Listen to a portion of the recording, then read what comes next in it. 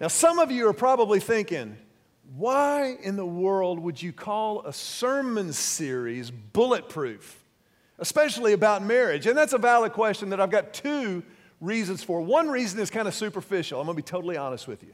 The second reason is more profound, but I'm just going to share with you the first reason. As we began preparing and praying for this sermon series a few months ago, I started to realize that the vast majority of stuff, of resources and materials that are available to help with our marriages, at first glance appeared to be designed with the express purpose of making sure that no man, anywhere, anytime, would ever want to participate in making his marriage better. Most of the stuff that is out there for marriage is exclusively marketed and targeted for women. Not that there's anything wrong with that. That's just a little trend that I noticed. Let me just show you a few of what I'm talking about. Take a look at this thing right here that's available. One with a heart, a marriage seminar. I don't know a dude in the world who would wake up and go, I want to do that. Look, here's another one. Check this out. Making marriage relational. I mean, just make me sit through 24 hours of The Notebook, would you please? Number 3, check this one. A new way to love. I'm not going to that. I'm sorry. I'm sure they're great. I mean this sincerely. I'm not, but I don't know a guy anywhere who'd want to be. Now, number 4, there's an outside chance a guy might want to come to this one. Check this out. There's a chance. There is a chance that you could get your man to a marriage seminar like that, but it's outside at best. So we felt like bulletproof was something that the guys could get behind and dive into and dig into what God has for us as men, because, ladies, we know that you are relationally miles ahead of us. You are more astute. You're more intuitional, you're wiser, you're more savvy than we are relationally, and we need the help, but we don't like to stop for directions to a gas station, much less admit that we need help on a marriage. So bulletproof not only is something that I think men can get behind to join, because the wives and the women, they're going to be a part of this. They want to make their marriage better, their relationships better. But then I remembered there's actually a passage of Scripture that presents such a powerful, powerful principle that actually relates to what we're talking about. In the book of Ephesians, chapter 6, God is describing through the Apostle Paul to the church at Ephesus what the Christian faith looks like in real life. Not only is it something for, eternity and one day in the sweet by and by when the roll is called up yonder. And it is those things. There is an eternal capacity to faith. But it is also for the here and now. It's also for life as we know it in this world. The Christian faith touches every part. Eternal life is not just about when we die. It's about how we live. And in Ephesians 6, Paul is explaining this. And he says that while we live in this world, those of us who follow Christ, those of us who are committed to Jesus, we're engaged in a spiritual battle. There's a war going on spiritually that we're not always even aware of. And he tells us to put on the full armor of God to protect ourselves for this battle that we're actually in. And the more we're aware of it, the better off we will be. But there's one passage in particular that it really caught my attention. In Ephesians chapter 6, verse 16, the Bible says, in addition to all of these parts of the armor, hold up the shield of faith to stop the fiery arrows of the devil. Hold up the shield of faith to stop the fiery arrows of the devil. And that's a pretty solid translation from the original Greek that it was written in. But you got to remember that Paul is writing this book to the Ephesians in about 60 or 62 AD. He's about to face execution at the hands of the Roman Empire. He's probably in Rome writing this letter from a prison cell. And so Paul is well aware and quite familiar with Rome's military prowess and their power. And at that time, fiery arrows, man, that was the peak of military weapon technology. And so he says, man, hold up that shield of faith, but I think you could not take too many or an inappropriate level of linguistic liberties to say that we could update this for 2016, and rather than take up the shield of faith, Paul might say, hey, put on the bulletproof vest of faith. Put on that Kevlar vest of faith to deflect and to ricochet the bullets of the evil one. I think a first century fiery arrow corresponds to a 21st century bullet, and particularly when it relates to marriage, there are a lot of bullets flying in and around our marriages. Now, it's imperative that we understand marriage is something that God designed. God created it.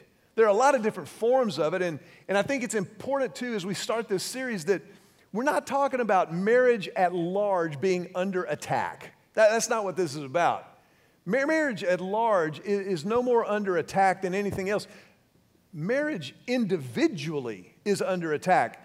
My marriage, your marriage personally, as long as we take care of our marriages individually, the institution of marriage is going to be just fine.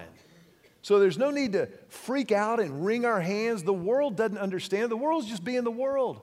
Our job is to show them what it looks like to live out this faith in every part of life, but especially when it comes to marriage. Now, some of you right now are not married. Some of you right now are like, man, I can't, here we go. I don't know where I'm going to church next week. I could have gone to brunch today.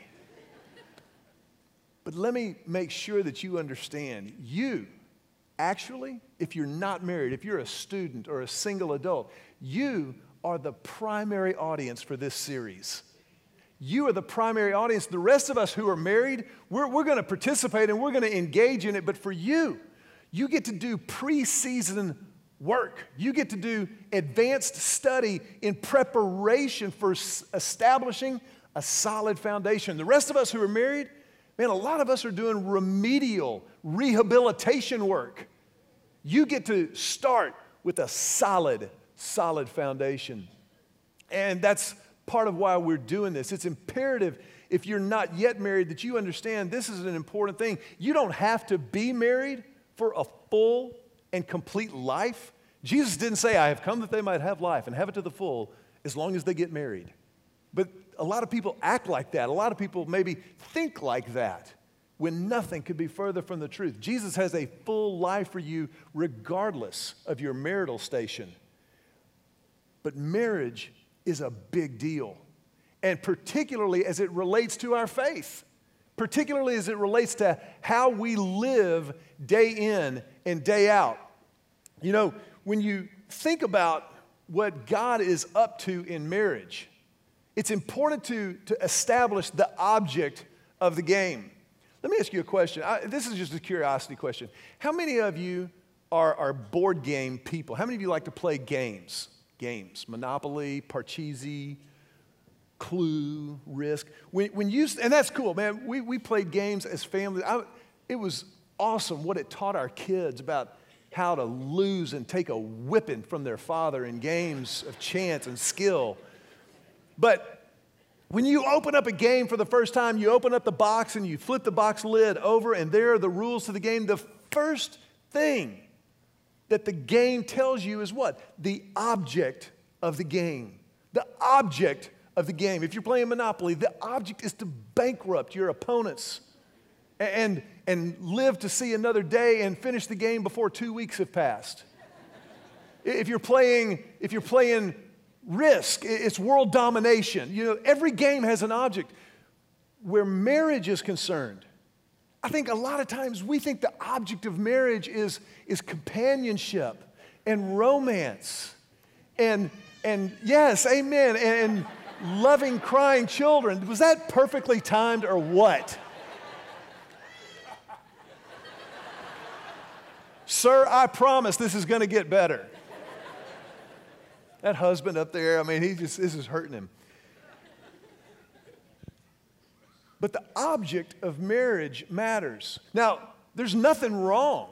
And as a matter of fact, romance and love and excitement and all of those things are a part of God's plan and design and desire for marriage, but they're not the object of marriage. The object of marriage, among other places, is clearly stated for us in Ephesians chapter number 5. It's funny to me, I think, that Paul is in Ephesians 5 describing a godly, gospel, covenant marriage, and then immediately starts talking about spiritual warfare in Ephesians chapter 6. But that's what he does. And in Ephesians chapter 5, Paul says this. He says, as the scriptures say, this is verse 31, a man leaves his father and mother and is joined to his wife, and the two are united into one. A man leaves his father and mother and is joined to his wife, and the two are united into one. The object of Christian marriage is oneness. Oneness.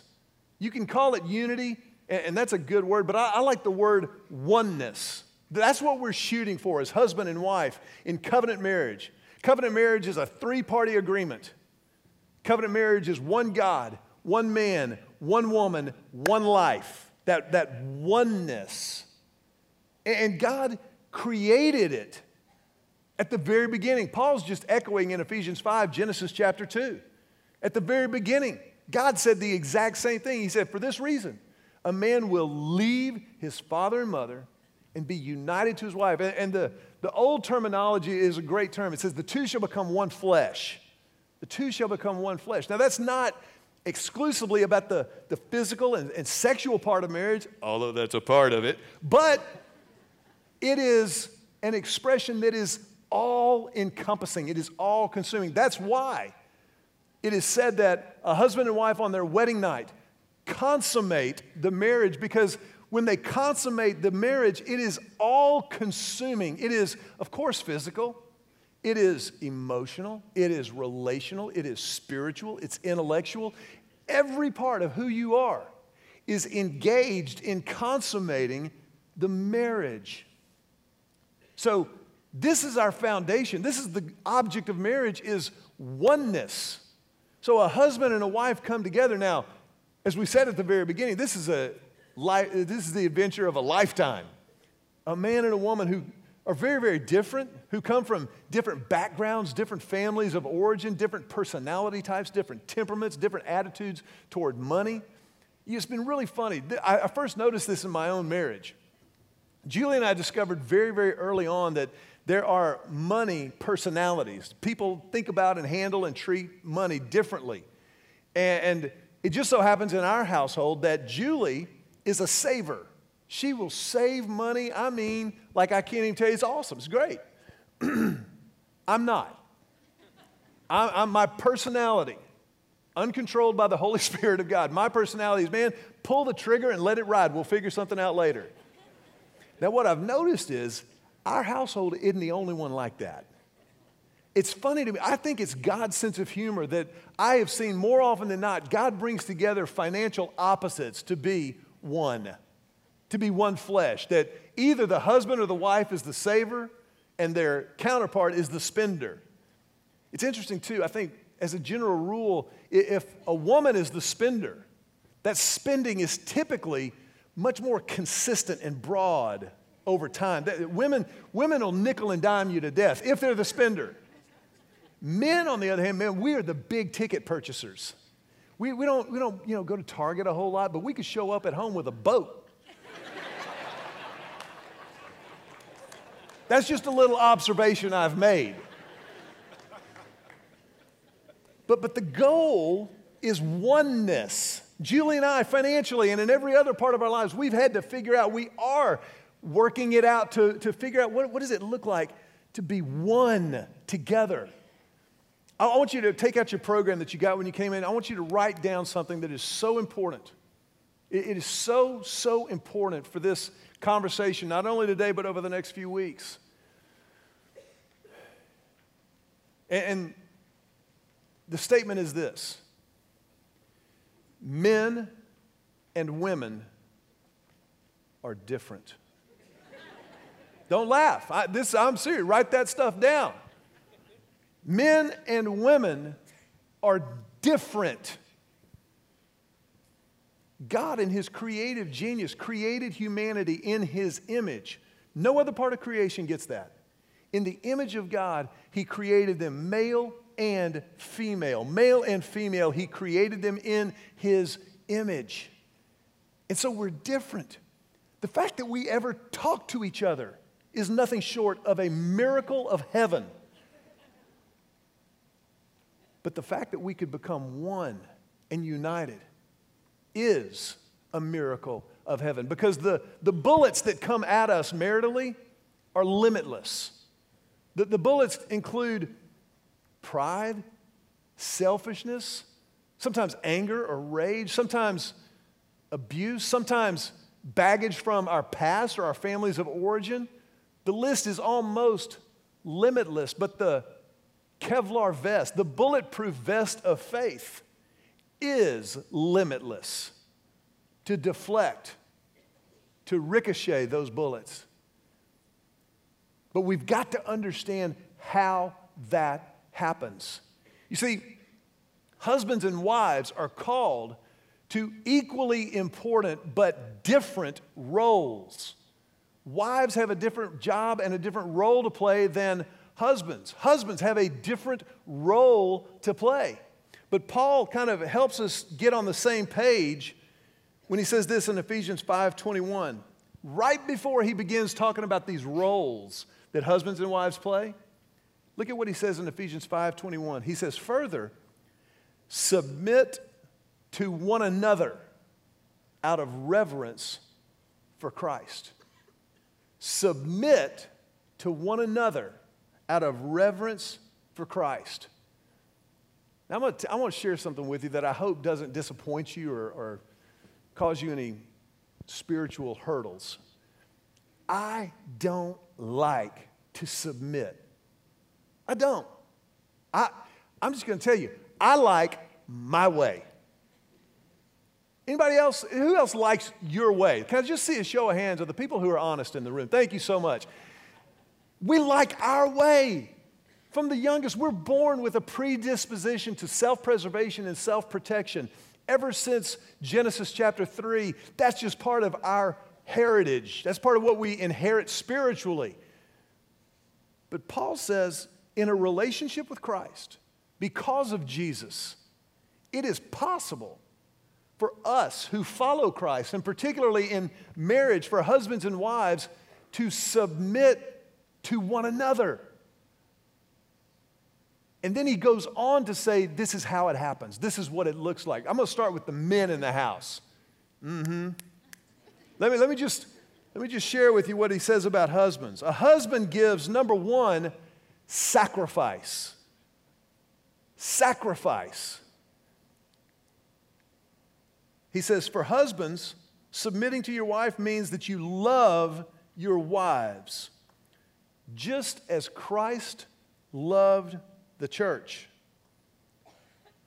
He gave up his life for her. Man. Sacrifice. If there were ever anything that ran completely counter to the male character and temperament, it is sacrifice. That does not come naturally to men. You might want to write that down. That's a profound statement. We don't sacrifice naturally. It is only under the leadership and the guidance and the conviction of God's Holy Spirit that men choose to willingly sacrifice for their wives the way Christ sacrificed for the church. That's where it starts, men. You want to be a real man? Sacrifice. That's what it looks like. So this marriage thing isn't just about having some arm candy, although you do. This marriage thing isn't about having your needs met. This marriage thing is about sacrifice for your wife. Paul goes on. He says that a husband also gives safety to his wife. Safety. Julie and I have asked this question hundreds and hundreds of times of women all over the country. What's the number one thing you want in your marriage? What's the number one thing you look for in your relationship? And it's safety.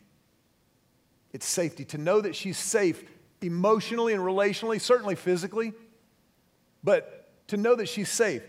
Paul says, love your wives as Christ loves the church. He gave himself up for her. Look at this, verse 26. To make her holy and clean, washed by the cleansing of God's word. Ladies, you will never be safer than in the arms of God. You will never find any more safety than in a relationship with Jesus Christ. And any man who doesn't seek to emulate that and provide that for you, if you aren't married to him, ain't worth your time. If a guy won't sacrifice for you when you're dating, please understand, I've never lied to you. I'm telling you, if he won't sacrifice and provide safety relationally for you when you're dating, nothing will happen on the other side of the altar to make him all of a sudden go, all right, where do I sign up to sacrifice? It doesn't happen. So the answer is, if you're dating somebody who won't sacrifice, theologically, biblically, run for the nearest exit like your hair is on fire. You can't do that.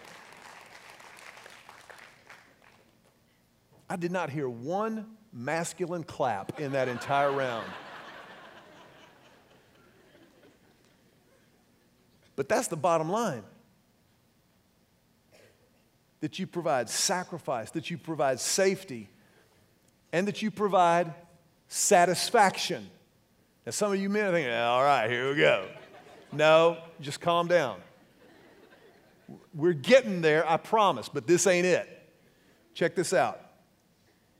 Paul goes on to describe what Jesus did and how it relates to marriage. He said he did this to present her to himself as a glorious church without a spot or a wrinkle or any other blemish. Instead, she will be holy and without fault.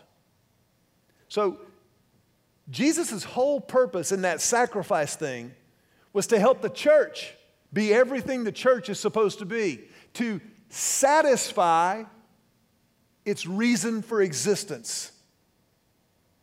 So as a husband, my job is to make sure that I'm creating an environment, that I'm providing, that I'm sacrificing so that Julie can fulfill the purposes for which God created her. And I'll just tell you as an aside, I've noticed over the last 24 years, whenever I choose to do that, everything works better. It all works better.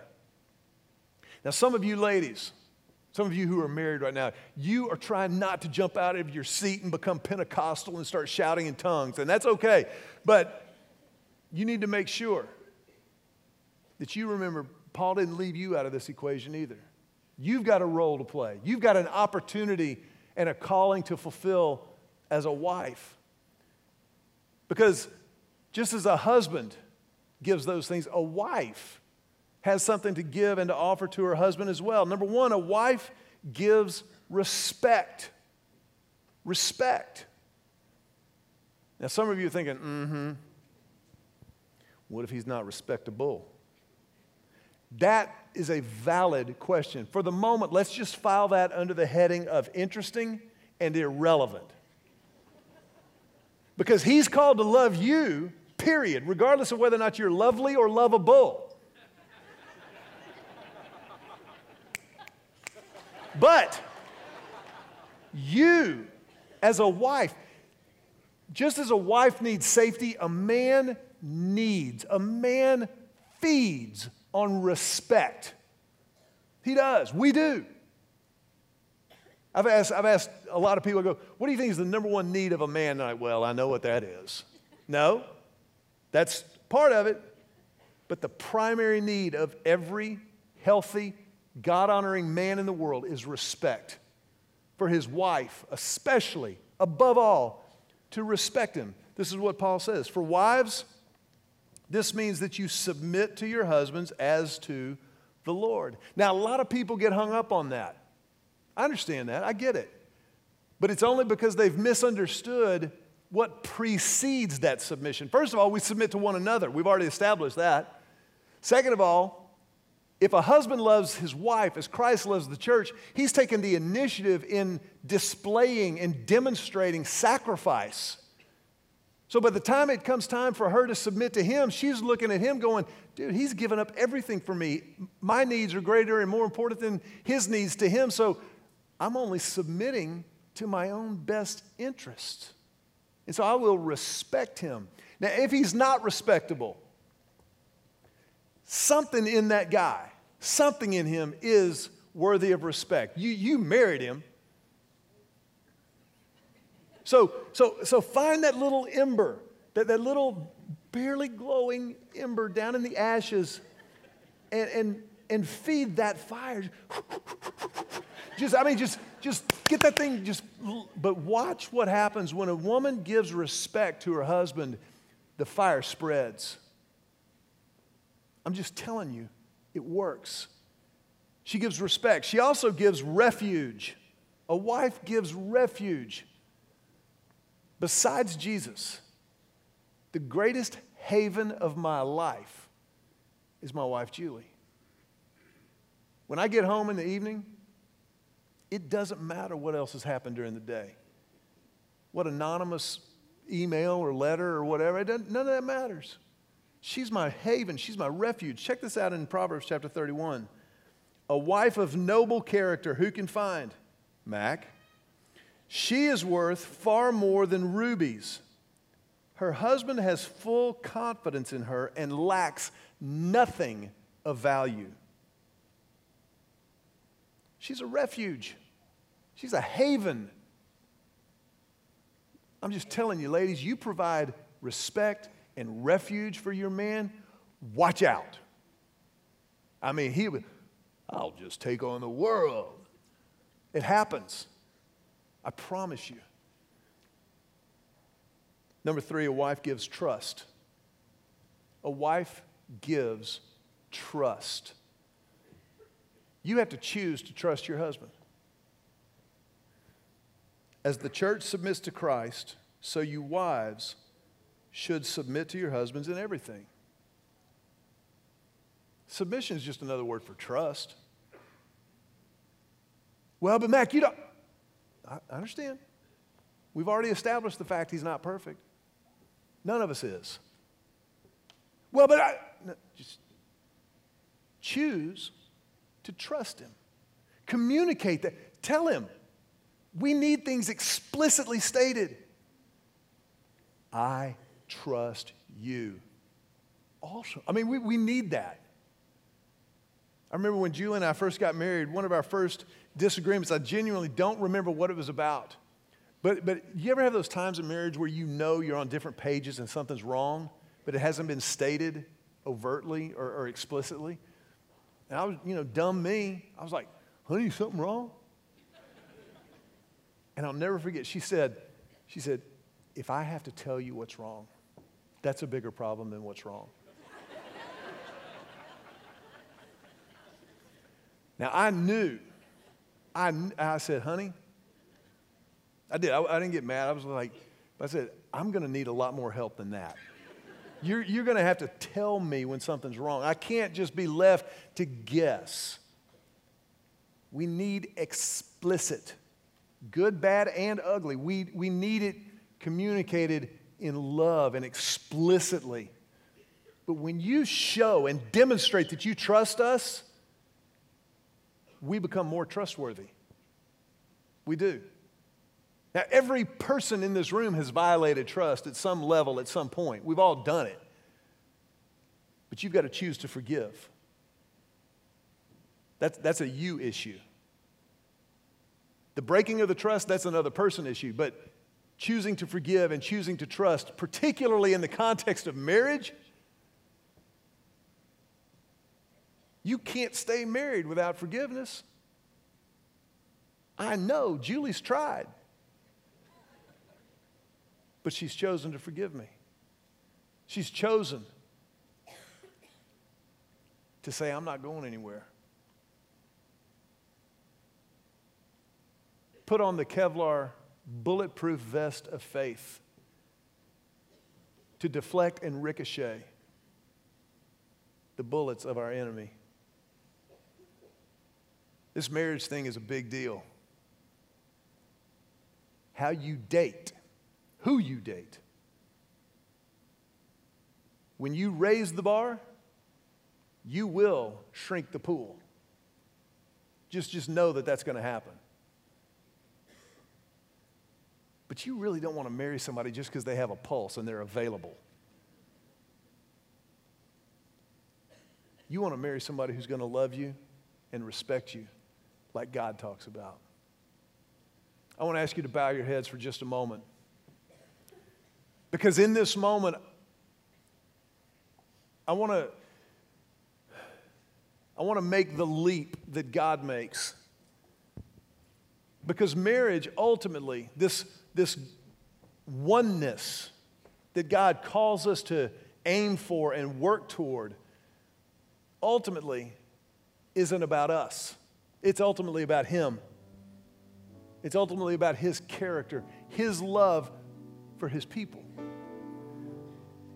If you're here today and you've never stepped into that relationship with God, you've never chosen to trust the only one who can't take advantage of your submission, the only one who can fulfill every promise He's ever made to you, we want to give you the opportunity to do that right now. Just to pray right where you're sitting, a prayer of commitment, a prayer of trust, a prayer of beginning.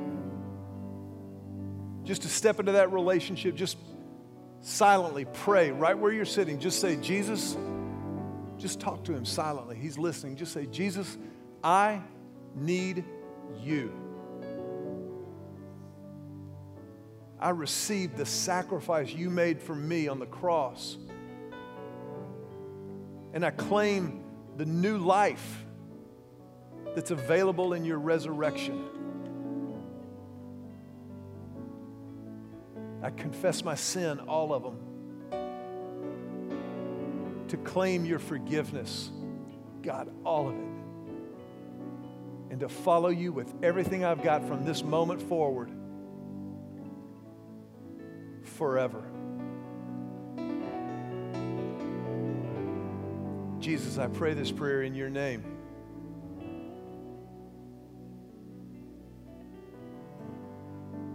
I want to ask you just to remain with your heads bowed and your eyes closed for another moment.